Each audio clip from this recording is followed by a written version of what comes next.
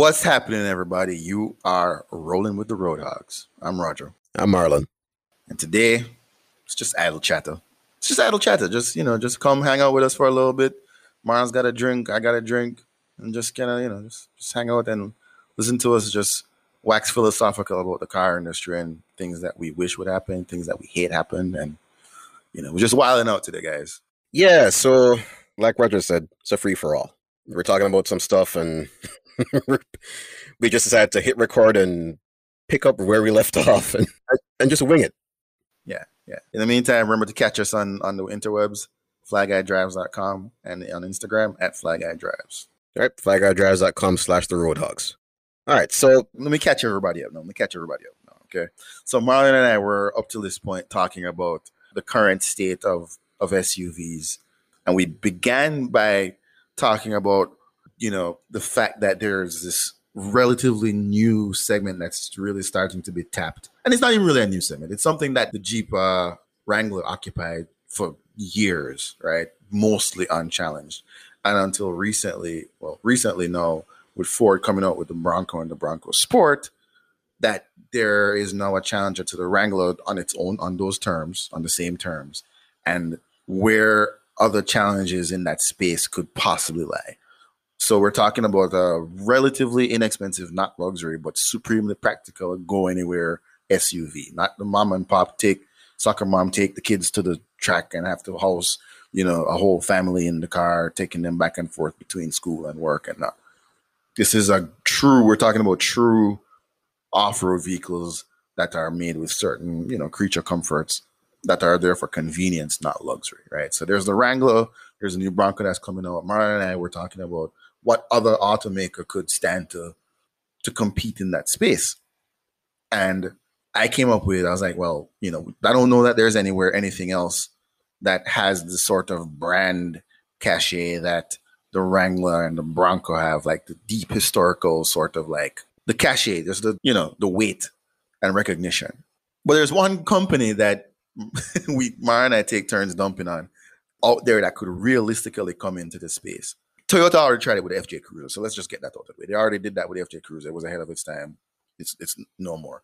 But one company that could come in now and challenge them on those terms is Nissan, right? And I know if you guys remember the Xterra from back in the early aughts that was alive until 2010, 11, something like that, Marlon? Like 2015, I believe, was when they killed it off. Right. So it's relatively recent, right? Mm-hmm. I think Nissan, if they were to enter into that segment, they could do it with the Xterra. And because they don't have, the Xterra is a fairly recent vehicle, recent make or model, I should say. It doesn't have that sort of deep name recognition. Like, people remember the Xterra, but it doesn't have that same sort of that the American Bronco and the Wrangler have, right? Therefore, it doesn't have any expectation of what it should be. Like, it needs to look a certain way and do certain things.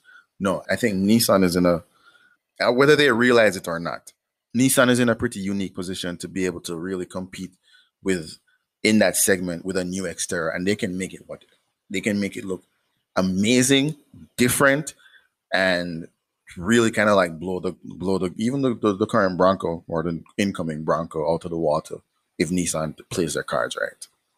You talk about brand recognition. Of course, we all know Land Rover is out there. We're trying to keep it affordable here. Yeah. Okay. So in that sense, you talk about brand recognition. No, I don't think any automaker is going to have the brand recognition that Jeep has. It's just not possible. No. Jeep comes from World War II. Okay. The Bronco started, I think, in either the late 60s, early 70s. So there's brand recognition on both fronts that not many other automakers are going to even approach. Yeah. Right. Jeeps, remember for the longest while, remember when we were kids in Jamaica, any 4x4 we saw, we called it a Jeep. Yeah. I remember those days. Jeep was just a generic term for a 4x4. Right. So no other automaker is going to come close to that. Toyota has a Land Cruiser, but that's one, no longer on sale, and two, it's expensive. And Toyota Land Cruisers, even the used ones are up there in expense, right? Because they're just capable vehicles. They're capable bulletproof vehicles. Yeah, these old ones. The only other one in Toyota's product line that comes close to brand recognition is the 4Runner. And the 4Runner is a Again, it might not be a go anywhere vehicle in the same vein as a Wrangler, but I think it Comes close. really comes awfully close. Right. We touched on Nissan's Xterra because the Xterra is so, back then when it was introduced, was supposed to be a competitor. It was rather a competitor to the 4Runner. It had Nissan knocked it out of the park when it was first introduced. It had a certain look. It had a certain equipment package that every Xterra is supposed to come with, even when they redesigned it in 2000, I believe 2007, 2008, after the new after the current Frontier came out. It had a look. I mean, the roof rack was, I don't want to say borderline iconic, but when you think of an Xterra, that's what you think of. Yeah, that roof rack was beefy as hell. Right? Even, it came standard with the vehicle. And it was a certain amount of off-road prowess that it rivaled the 4Runner with. So is the market ripe for somebody to come in and challenge the Bronco and the Wrangler? Absolutely.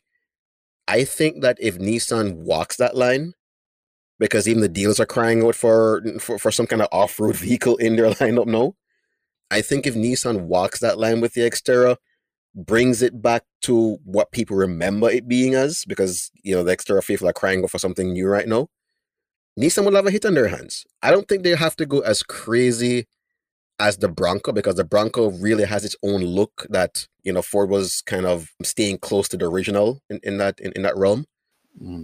But the Xterra has a certain look that I don't want to say is iconic, but people remember. When people think of an Xterra, that's that shape that they're looking at.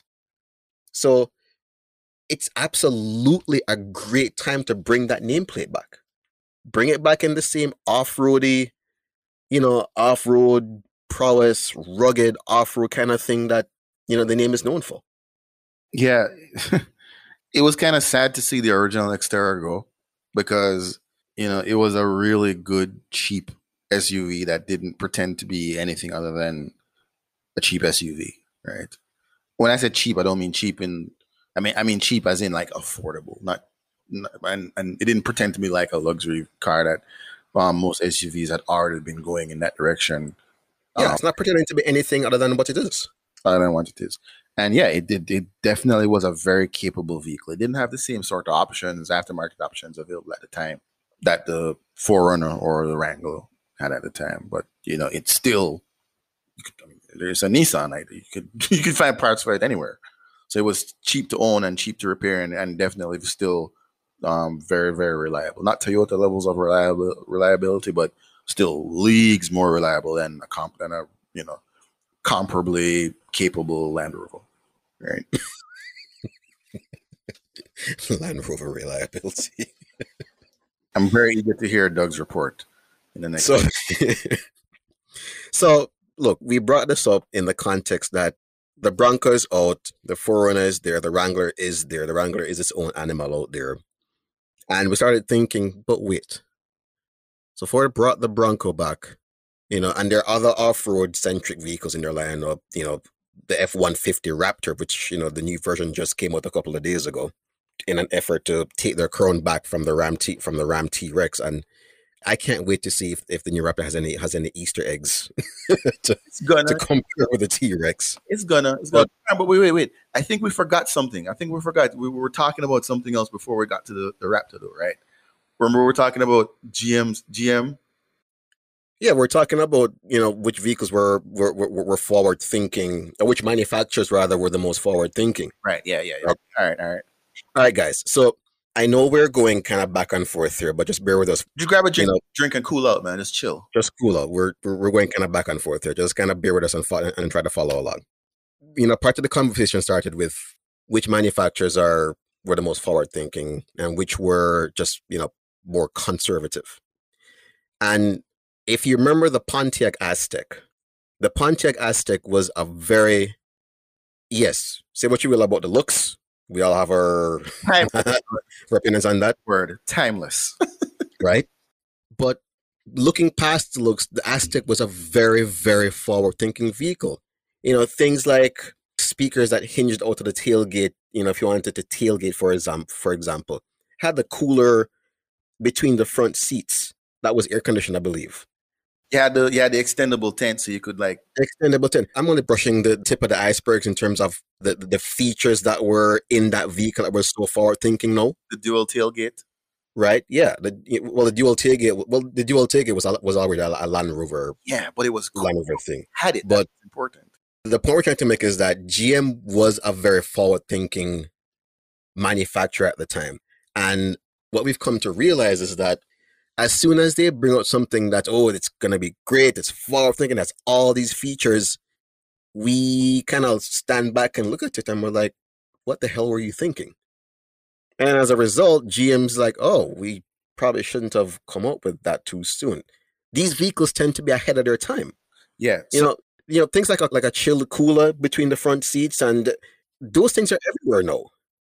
20 years later. So the basic premise is that we're looking back at the past 20, 30 years of GM in particular, with American manufacturers in general, and seeing that after all the crap that we've given them over the past few years in particular, but looking across it, maybe the reason that their approach to us as consumers and by extension us as enthusiasts, we caused that, right?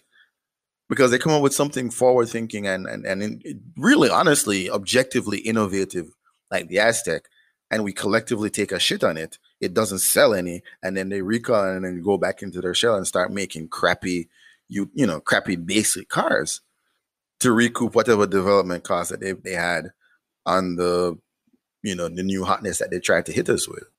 And then we get pissed off because they don't innovate. So they innovate, and when they innovate, we're unsatisfied. And when we express our dissatisfaction, they go back to making boring cars, and then we're dissatisfied again because they're making boring cars. Why don't they innovate? It's a devastating cycle. We're not doing ourselves as consumers or enthusiasts any favors, and we're not helping. I mean, not saying that we should be out, trying to, shovel food into GM's mouth or anything, but we're not helping them when we're not, taking the time to really evaluate vehicles and products on their own merits.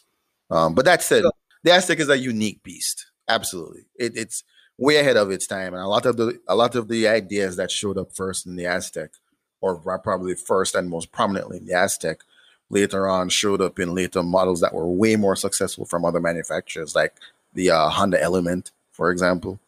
Right. The Toyota Scion brand took a couple of cues from the Aztec as well. Even the Xterra at the time took some cues from the Aztec. So, I know the Aztec is kind of has a cult status right now. So that being said, Roger, manufacturers, there's some manufacturers that are more forward thinking than others, right? And we're talking American manufacturers here. Yeah. So GM came up with the Pontiac Aztec, in the late 90s, right? Chrysler came up with the minivan, the Dodge Caravan, Chrysler Pacifica, whatever you want to call it. Well, that was the Voyager, which today a couple of my friends have bought. You're welcome. So which manufacturer would you say is the most forward thinking? Which one of them is the most conservative? I mean, you can't leave Chrysler kind of out of it right now. No. That's not, like, we can include Chrysler because Chrysler. All right, let's include Chrysler. So which one of the three do you think is the most forward thinking? I'm going to include Chrysler just to say that, just to give them an incomplete grade, because they've been through so much over the last few decades, over the last 2 decades as a company, that it's sort of hard to even call them an American company anymore. True. So I know you wanted to leave Chrysler out of it, but I'm going to include them and then dismiss them immediately. Jeez. So really, it's between Ford and GM, right? And I think for the most part, let's give it some historical context. For the most part, especially because we're talking about our era here when we were really conscious of this stuff.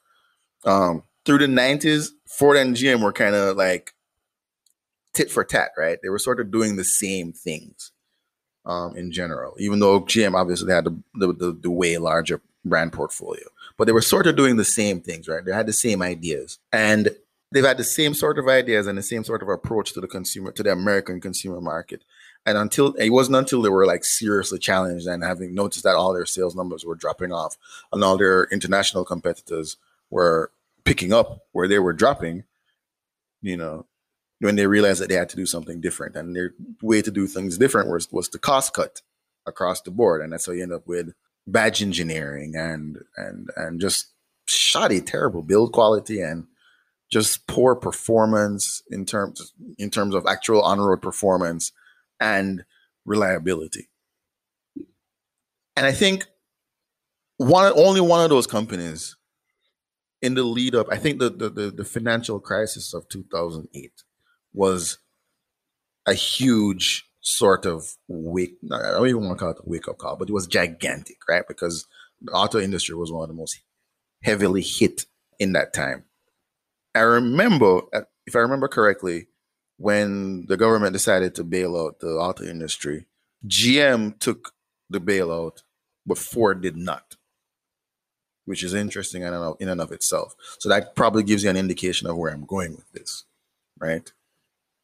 Over the years since, only one of those companies has actually, and this is in retrospect now, has made a deliberate, has exhibited anything that you can identify as a deliberate strategy moving forward, while the other one was sort of just chasing trends.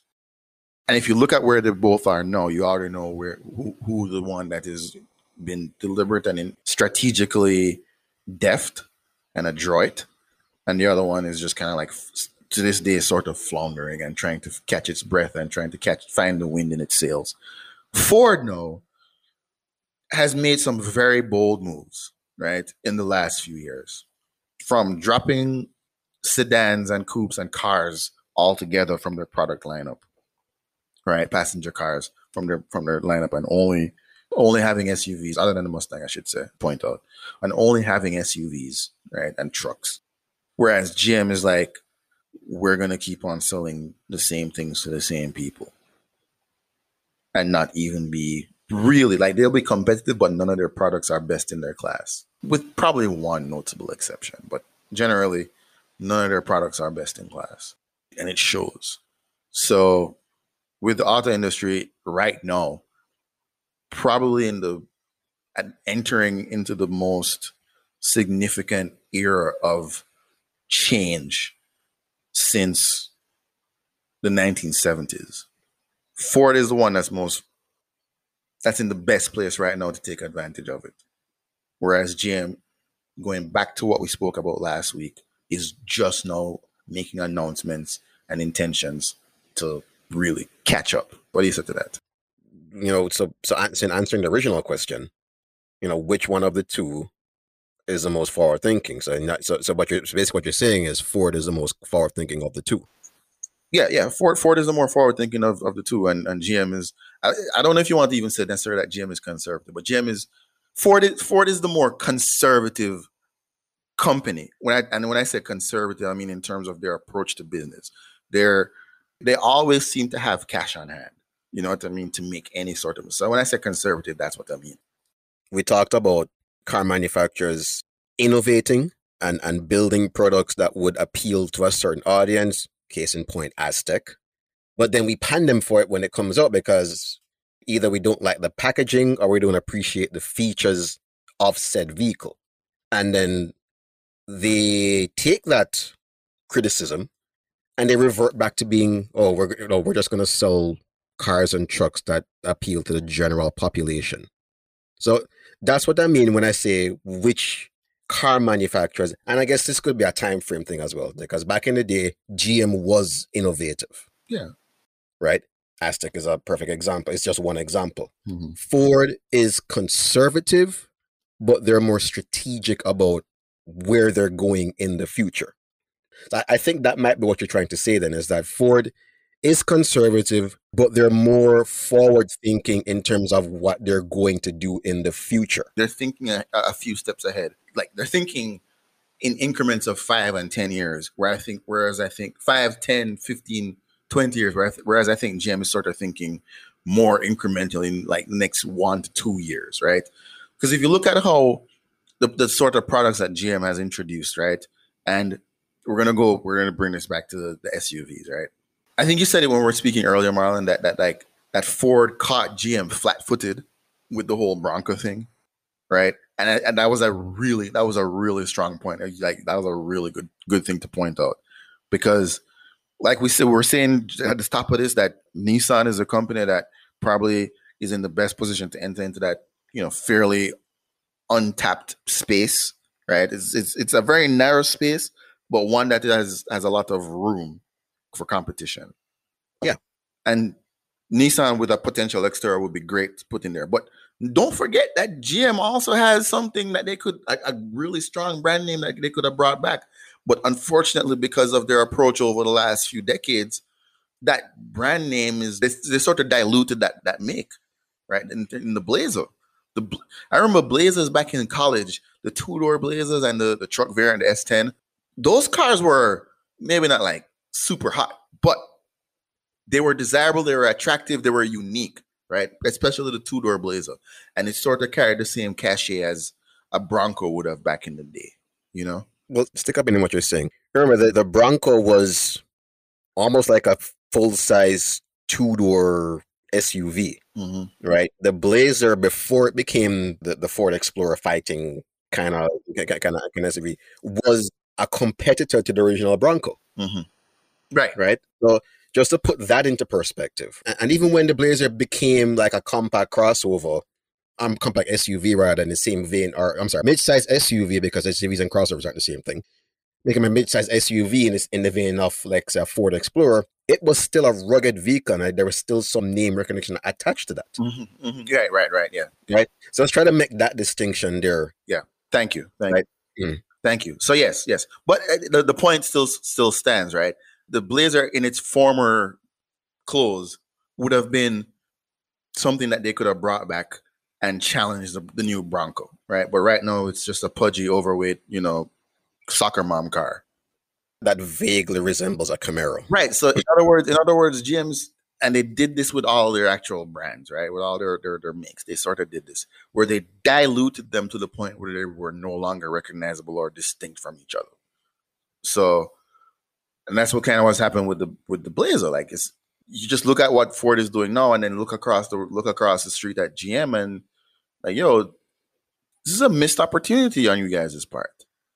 And here's the thing, too. I won't say it started with the Bronco. It started maybe 10 years earlier, when this is about 2004, 2005, right? Ford was figuring out, we need to do another F-150 Lightning.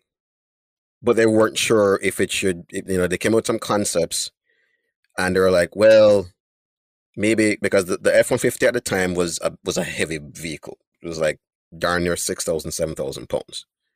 And they were like, well, there's no way we can make this F-150, this current F-150, handle like the F-150 prior. But it's not a light vehicle.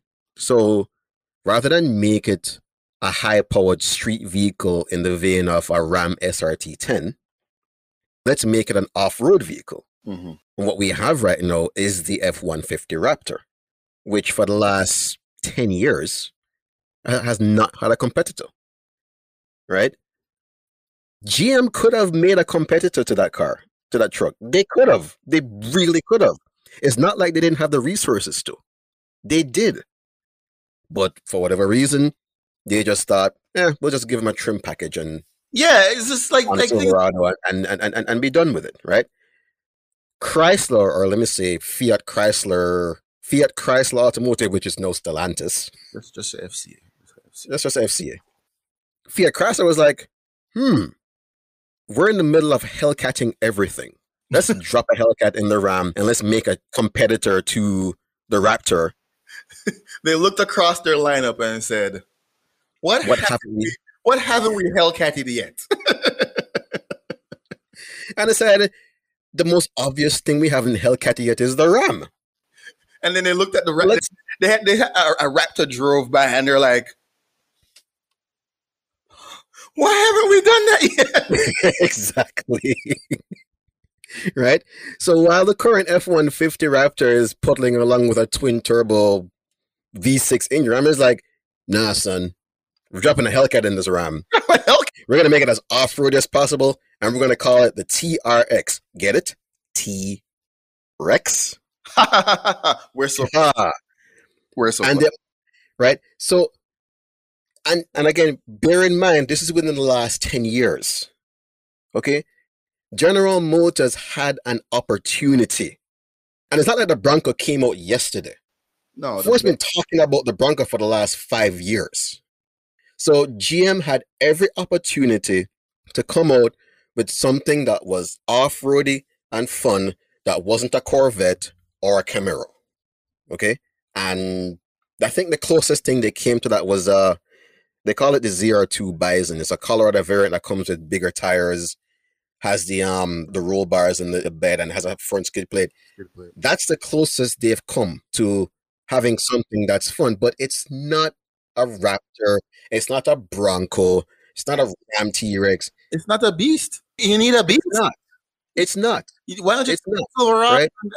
So and drop a Corvette engine in there? Come on, guys! Like, you have a supercharged 6.2-liter engine that's already in a Camaro. just drop the LS in there. What are you playing? Just drop a big old supercharger on top of the LS V8 and let's call it a day. What we're doing? And it's not like Silverado doesn't already run some version, naturally aspirated version of that same engine. So Right. So I mean, but we're not saying you know, is that whatever Ford does, GM needs to match and be lockstep with that, right? But the funny thing, even though we're saying we're not, they should do everything that Ford is doing. That's what it's kind of coming off as right now, right? But the funny thing is that they're looking at all the international automakers, all the other companies, and they're doing what those guys are doing, which is putting them in a worse position.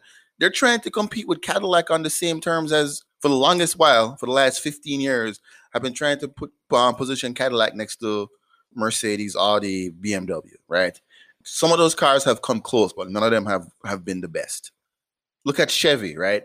Chevy is basically doing the same thing that Toyota, Honda, and Hyundai are doing, right? But as Marlon said in his review, the Malibu is merely a competent competitor, even though he said it way nicer than I just did, right? But the Malibu is the Malibu and also ran alongside the standouts from the Hondas and the Accords and the Camrys and the now the Kias and Hyundais. Kias and Hyundais of the world, So what else? What are we missing? The trucks are competing alongside all the other trucks, whatever, right? So GM doesn't really have anything that I can think of its own except the Corvette. Pretty much. The Corvette is the only feather in GM's cap right now. In the same way that the Wrangler is its own beast, the Corvette really is its own thing. Right. Right. It stands alone and apart. But the question now that the Corvette is moving into like this, now it's occupying like a whole new space, I want to say, right? As the affordable supercar. I know that's what I was going for before, but now that they moved the mid-engine, like, yeah, it's a supercar. Let's stop playing, okay? It may not cost $200,000, but it's a supercar. Let's just dispense with the elitist bullshit. But now that the Corvette is in that space, is it really still its own thing? Corvettes are just going to get more expensive. They're going to start costing the truly desirable ones are going to start costing well over $100,000 car. They already are. Yeah, they're already going to cost over $100,000. The base price of a Corvette is it's a tick below $60,000, right? But average transaction price now is closer to $80,000 or $90,000. Right. But what I'm saying is that as the Corvette matures, as the current Corvette matures, it's gonna become more expensive. The same way how the GTR did back in the day. Yeah. Well, let's not get away from the primary argument here. What I'm saying is that now that the Corvette is in this whole new space, and as far as I can see, it's gonna keep on growing in that space. What else does GM have something for the common people, right? That is its own sort of thing. I mean, you could argue, and I touched on this point earlier before we came on. You could argue that, say what you will about GM positioning Cadillac as a BMW, Mercedes fighter, because it's strictly in the luxury aspect of it. It is a BMW, Mercedes fighter, strictly in the luxury aspect of it.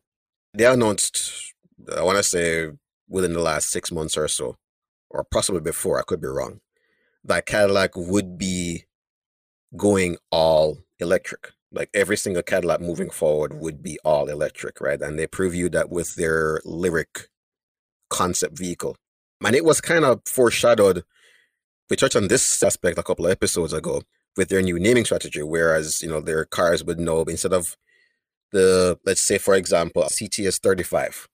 35 would denote the displacement of the engine being at a 3.5 liter. But now they're not doing that. They're going to do a 400 or a triple digit nameplate that denotes the Newton meters of the power plant in question.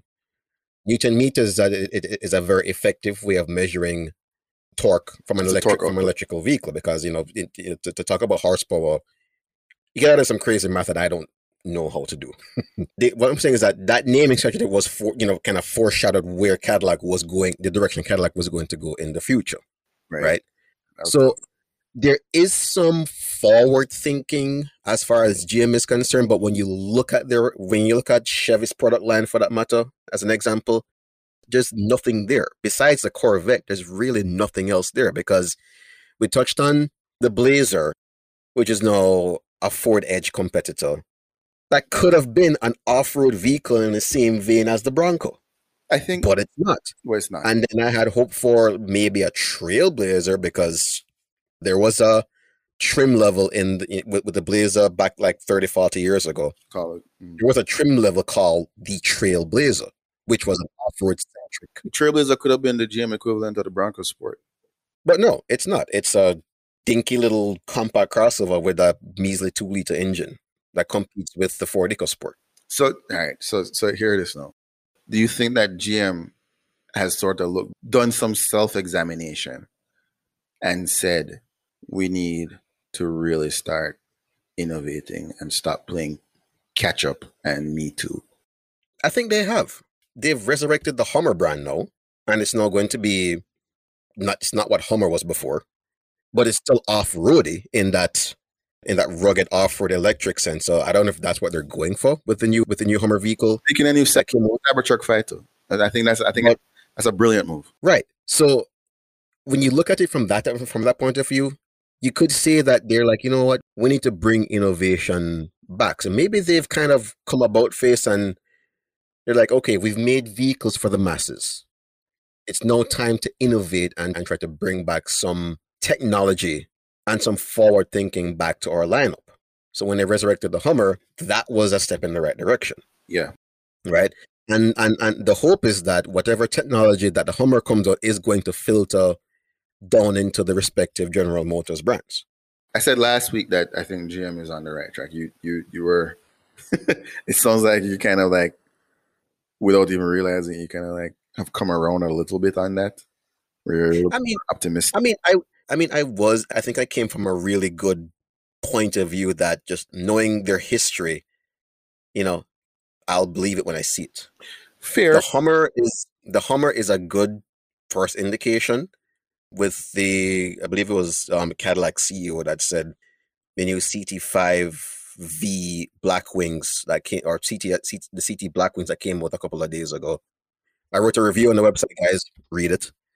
That came out will be the last the last internal combustion powered performance vehicles that Cadillac will make, right? Because every vehicle moving forward every new vehicle moving forward will be electric. Hey, so wink, wink. What he's really saying is that these are collector's items. Yeah, especially the 6-speed manual. They came back. Go out and get one. Is the fact that the automatic is quicker? Doesn't matter. I don't care. But get the manual, right? Anyway, I'll believe it when I see it, basically. No, they say a lot of stuff, and there are a lot of things out right now that point in that direction. But again, knowing their history, again, you have to remember we're at the point now where they do not have a choice. They don't have a choice, and that's good. That's great. So, I want them to succeed. It's either evolve or die, right? GM at this point doesn't have a choice. They've been spending the last 20 years chasing everybody else, right? Doing the same things that they're doing, competing on somebody else's terms. And the only way you're truly going to recover the cachet that you used to have is if you do something different and you do something bold. And even though what their announcement came a little bit late in the grand scheme of things, I'm glad that they made the announcement, and I hope, I feel like we're having the same discussion we had last week. I hope that they do well. But in the meantime, looking back, yeah, they've been caught flat-footed a number of times in the past by their competitors. Ford most recently, and by everybody else up to that point. And the funny thing is that, like, when you look at both American manufacturers over the last few decades, they've been beaten to different degrees, but they've been beaten at the game that they made. Right? They made the game and the rules, and all these other boys came in and beat them on those terms. So they have to do something different, and I'm hoping that, like, what we're not watching is the last gasp of American innovation, and instead it's sort of like, the birth of something new, a renaissance, if you will. Well, so back to the original question. I mean, who's the innovator between the two? Historically, is Ford. I mean, really, like, not historically, I should say. Recent history would say it's Ford. Look at all the things that Ford has done compared to GM, right? And now the best thing that we can say about GM is that they made the Corvette. They made the Corvette first and foremost, right? First and foremost, they made the Corvette, and then after that is like they made a bunch of, reasonable European luxury car analogs. Like, that's it, And their trucks are still wildly competitive in their segments as well. And the funny thing is that if they weren't, Marlon, then we would have a problem. There would be a bigger problem afoot, right? Because if you look at it, there's Ford and there's GM, and in smaller ways, Nissan and Toyota in the truck space, right? You forgot Ram. Oh yeah, Ram. Sorry, Ram. There's Ford, there's GM, and there's Ram, and then there's Nissan and Toyota in a smaller to smaller degrees, much smaller degrees, right?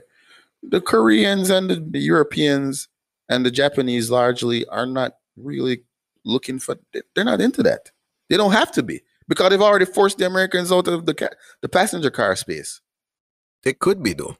It could be what? They could be. So Nissan already has a Titan that's out. That's controversial, to say the least, as far as, how competitive it is with the lighter duty versions of the F-150, the Silverado at around 1,500, that sort of thing. Toyota has the Tundra, which is, I think, there's a new version coming out either late on this year or early next year that might eschew the V8 and go twin turbo V6. That's the talk anyway. But funny enough, the Koreans, Hyundai and Kia, they are at least talking about bringing a truck bring a truck to market. Now, it's not going to be a full-size truck, because that market is, as has been displayed by Nissan and Toyota, that market is a tough nut to crack. So we're not doing that. America.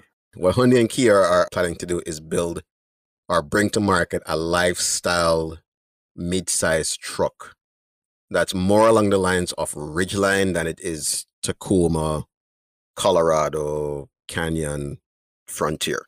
Marlon. Remember what we said last week? What's that? The Ridgeline is trash. The Ridgeline the Ridgeline is trash, but again, Hyundai and Kia have been winning as of recently. I mean, yeah, so anybody, I give them, so if they decide to make a better Ridgeline, I'm all for it. I am all for it. If any of them at this point can spin trash into gold, I would put money on the Koreans. I'm all for that. So, as strictly a truck, the Ridgeline is just not. It's just not as far as I can imagine Hyundai and Kia they bought a Ridgeline or two, and they have it in their R&D facility, and they're looking at it, they're like, you know what the problem is with this? It's a good idea. They just didn't go far enough. Which is absolutely true. The Ridgeline just doesn't go far enough. It makes the first Ridgeline was something in the vein of the Aztek. It was forward thinking. And I love that one. And remember, Chevy had something similar with the Avalanche. I mean, at least in terms of like the idea, the exterior idea, right? Right. Chevy had something similar with the Avalanche. Then that was the first Ridgeline, and at least the first Ridgeline, at first glance, looked kind of butch. So it was sort of desirable until you got inside of it. You mentioned very quickly the Frontier, Marlon. And we were talking offline that about the Frontier, about the new Frontier in particular. And I just want to put this out on front so everybody else can hear.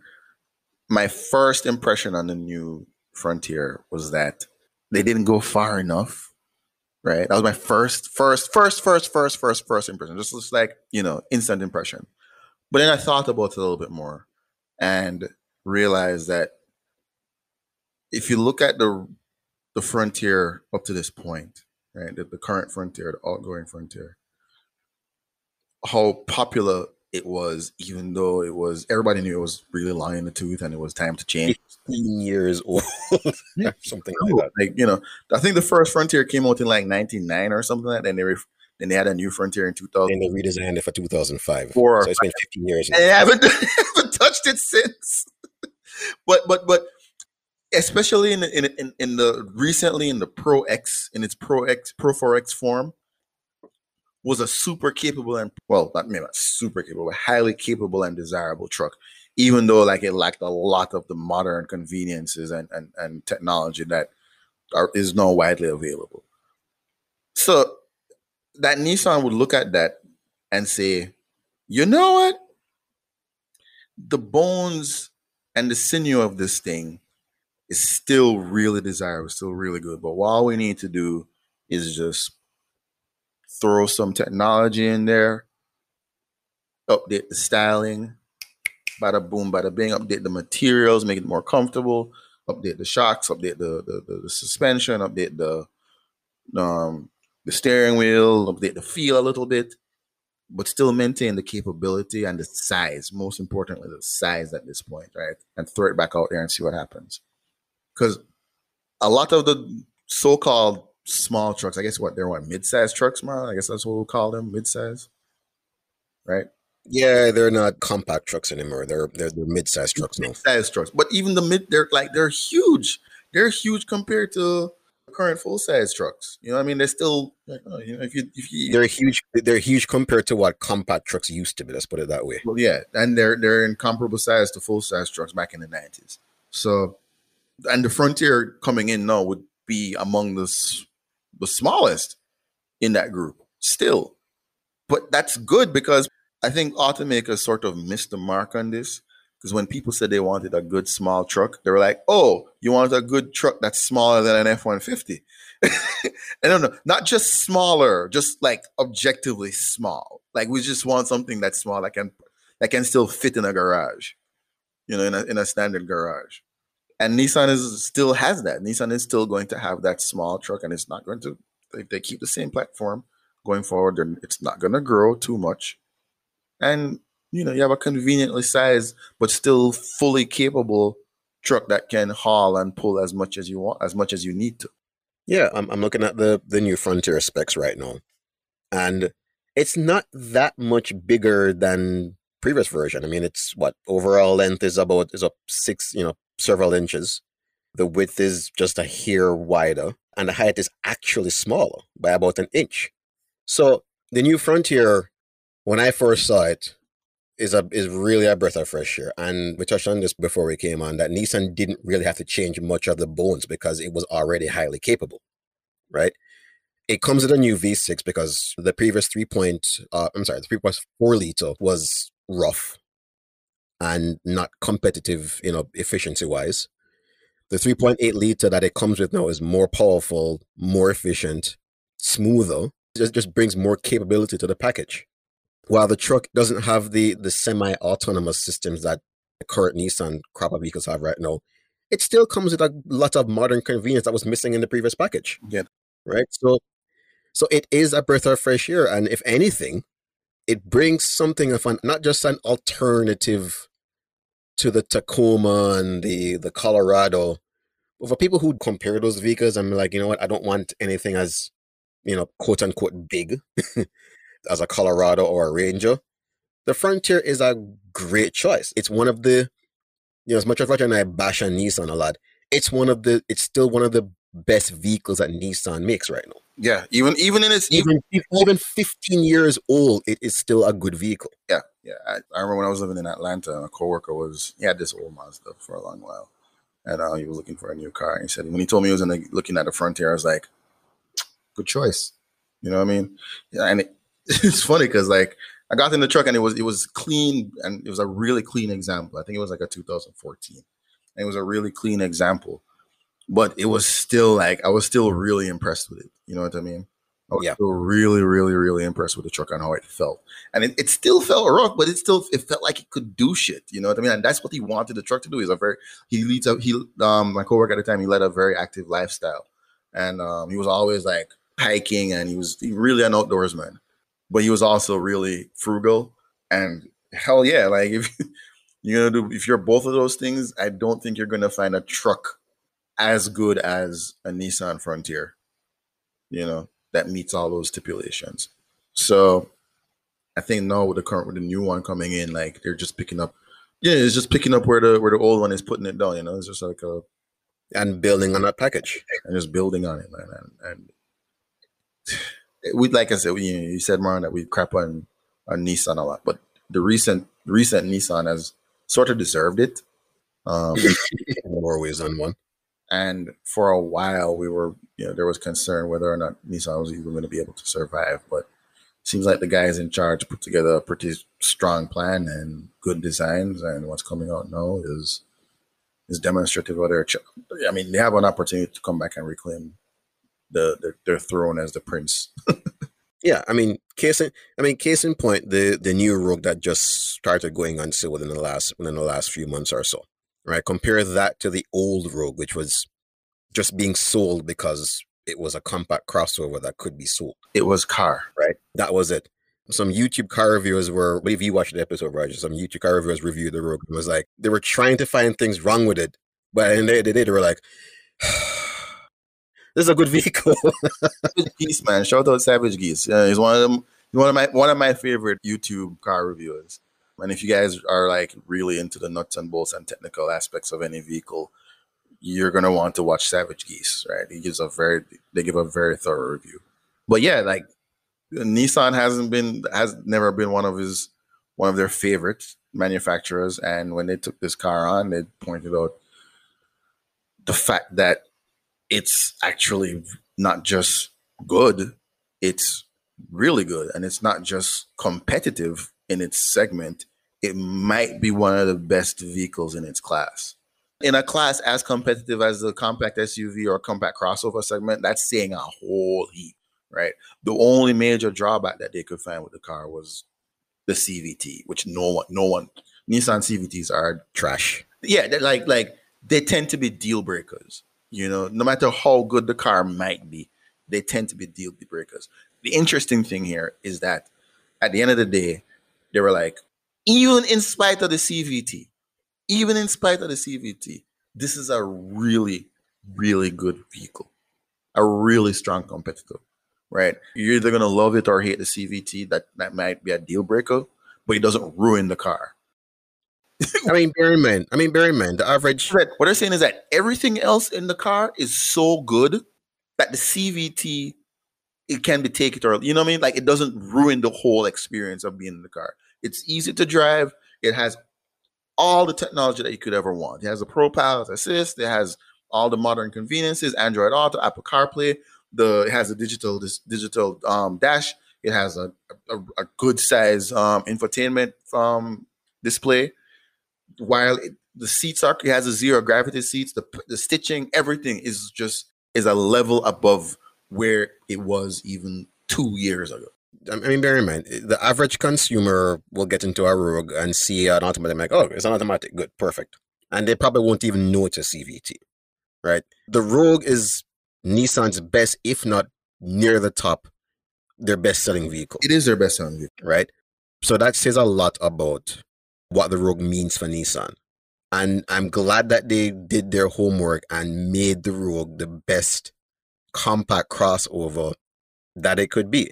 Now, if you're a car person like us and you know what CVTs are, you're like us, you just hate CVTs, right? The best thing about a CVT, in my mind, is that it's unobtrusive. Like it does its job and doesn't interfere with me driving the car. That's the best thing about a CVT is that it doesn't call attention to itself. But the problem is that the Nissan CVTs do call attention to themselves because they're so buzzy and and it's funny. And they're not reliable. A friend of mine has a Pathfinder. I think he's been through. He bought it. I think he bought it brand new, and within the last 6 years, he's been through like 3 transmissions, all before the car got to 100,000 miles. That's the other thing is that they're not reliable. And the funny thing is that Nissan was sort of, well, I think the first automaker to go all in on CVTs. But their CVTs haven't gotten any better. Whereas other automakers, they have CVTs and they're totally invisible. You know what I mean? They work, they're reliable, relatively speaking, for the most part. And you don't get that sort of rubber bandy effect that is so prominent in the Nissan cars. Case in point, Honda CVT, that's in their Accord and Civic. Those are excellent transmissions in the fact that they don't call attention to themselves. Right. And I think one of the things that Honda does to really improve on the perception or the feel of driving the CVT is that they actually have a traditional first gear. Yeah. That's the major difference. Is it though, or is it Toyota that has that one? I think Honda. We'll get back to you on that, folks. We'll get back to you on that. That's the best thing I can say about any CVT is that it doesn't call attention to itself. Like, I'm driving the car, it's shifting well. Like the Altima that I reviewed last year, yeah, I knew it was a CVT. It was a Nissan, but it didn't call attention to itself until I started really beating on the car. So, for the average person who's driving an Altima, they might not care one way or the other. I used to rent cars a lot for work. And I've been in more than a few Rogues and Altimas and Maximas. And I remember the first time I drove the then new but current Maxima, and it had the CVT. And I remember being really impressed with the car when I got in there. I was like, "Oh, this is really nice. It's really nice in here." I started freaking driving it. What the hell is this? Like Nissan, the transmission completely neuters the car. To say nothing of the handling. We're not talking about the handling, but I will say the handling was trash. But we're not talking about. We're just talking about the powertrain and the way how it. Marlon, I was so upset. I was like, if I wasn't already halfway out of Atlanta, I would have brought the car right back. I've been like, yo, I was about to ask when you just bring the car back. I brought it back and be like, yo, just give me the minivan. Yo, shit. It was so crazy, though. It was so bad. And to hear that they haven't really done much to really significantly or perceptively to really noticeably improve the car, or the CVT at least is sort of heartbreaking. At least the rest of the Rogue is nice. Well, I believe Nissan might be coming back to their senses because the new Pathfinder, I think, now comes with a regular good old slushbox automatic transmission. Torque converter. If it ain't broke, guys. And automatic transmissions these days are so good.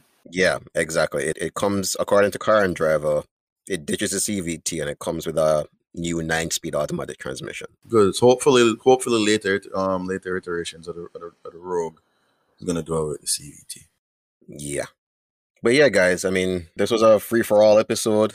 We touched on a bunch of stuff because we were just kind of, shooting the breeze, if you will. Yeah, it was kind of hard to kind of like pin down any one thing this time around. And let's just talk about what's on our minds. So this was probably like a greatest hits because we beat on Nissan while complimenting them at the same time. Marlon didn't trash BMW at all, not once this episode. We didn't even mention BMW, I don't think. I did, but only in the context of Cadillac being a competitor. That was it. Right. We didn't talk about BMW. What else we didn't do? We didn't talk about Tesla. Woo. Isn't that crazy?